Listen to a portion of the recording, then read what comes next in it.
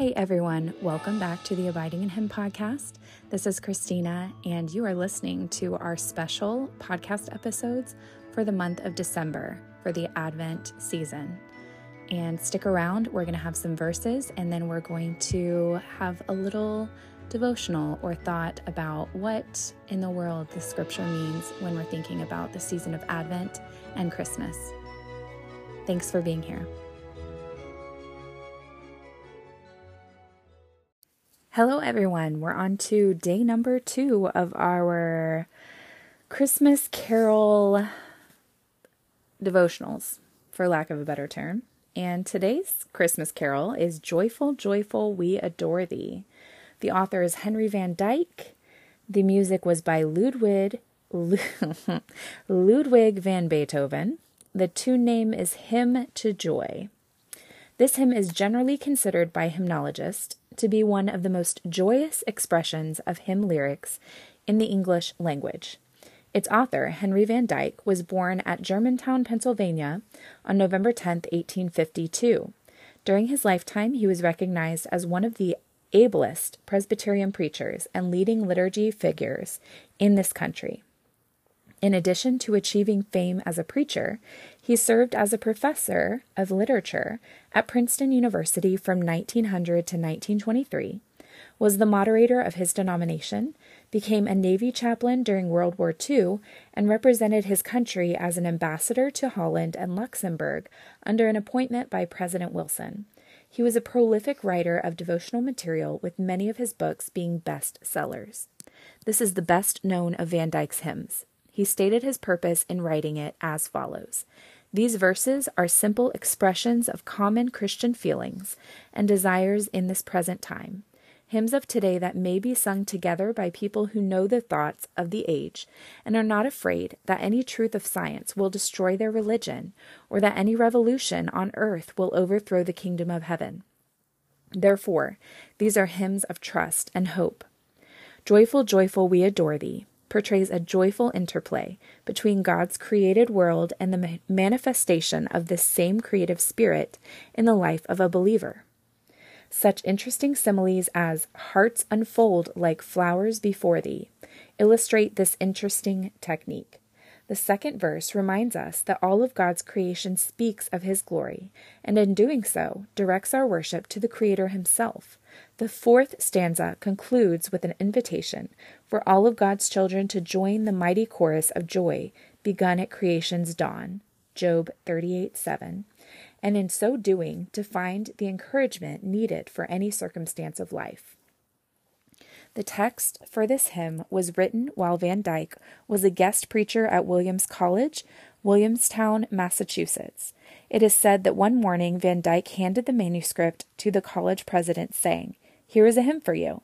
Your mountains, the Berkshires, were my inspiration. It must be sung to the music of Beethoven's Hymn of Joy." It was first included in Van Dyke's Book of Poems, 3rd edition, published in 1911. The tune, Hymn of Joy, comes out of the final movement of Beethoven's Ninth Symphony, composed from 1817 to 1823, and published in 1826. Although Beethoven never wrote a tune specifically for a hymn text, a number have been adapted from his many famous works. This is the most widely used of those adopted hymn tunes. It was first adapted for a hymnal by Edward Hodges, an English organist who served the Trinity Church in New York City. The Ninth, or Choral Symphony, was Beethoven's last symphony and is generally considered to be his greatest. It took him 6 years to complete the writing of this work. It was his supreme desire to complete one great symphony that would combine both instruments and voices in one majestic expression of sound. He was inspired for this work by a poem written by his German poet friend, Friedrich Schiller, a work entitled Ode to Joy. It has always been a mystery to musicians to comprehend how Beethoven could conceive this work, as well as all of his great music that was composed after he was 30 years old, since at that age he became stone deaf. The account is given that when the Ninth Symphony was initially heard in Vienna, Austria, in 1824, the soloists had to come down from the stage and turn Beethoven around so that he could recognize the thunderous applause he was being given. It is well said that the Bible contains very little humor, but it does have much to say about the importance of genuine joy in the life of each believer. Music is God's gift to man, the only art of heaven given to earth, the only art of earth we take to heaven. Walter Savage Landor. Joyful, joyful, we adore thee, God of glory, Lord of love. Hearts unfold like flowers before thee, hail thee as the sun above. Melt the clouds of sin and sadness, drive the dark of doubt away. Giver of immortal gladness, fill us with the light of day. All thy works with joy surround thee, earth and heaven reflect thy rays. Stars and angels sing around thee, center of unbroken praise. Field and forest, vale and mountain, blossoming meadow, flashing sea, chanting bird and flowing fountain, call us to rejoice in thee.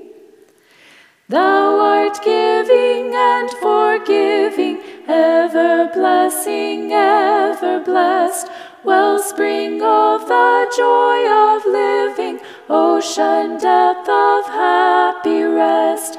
Thou the Father, Christ our brother, all who live in love are thine. Teach us how to love each other, lift us to the joy divine. Mortals join the mighty chorus, which the morning stars began. Father love is reigning o'er us, brother love binds man to man. Ever singing march we onward, victors in the midst of strife. Joyful music lifts us onward in the triumph song of life. Thank you all so much for stopping by for these thoughts from today in the season of Advent, and I hope to see you back here tomorrow. Have a great day.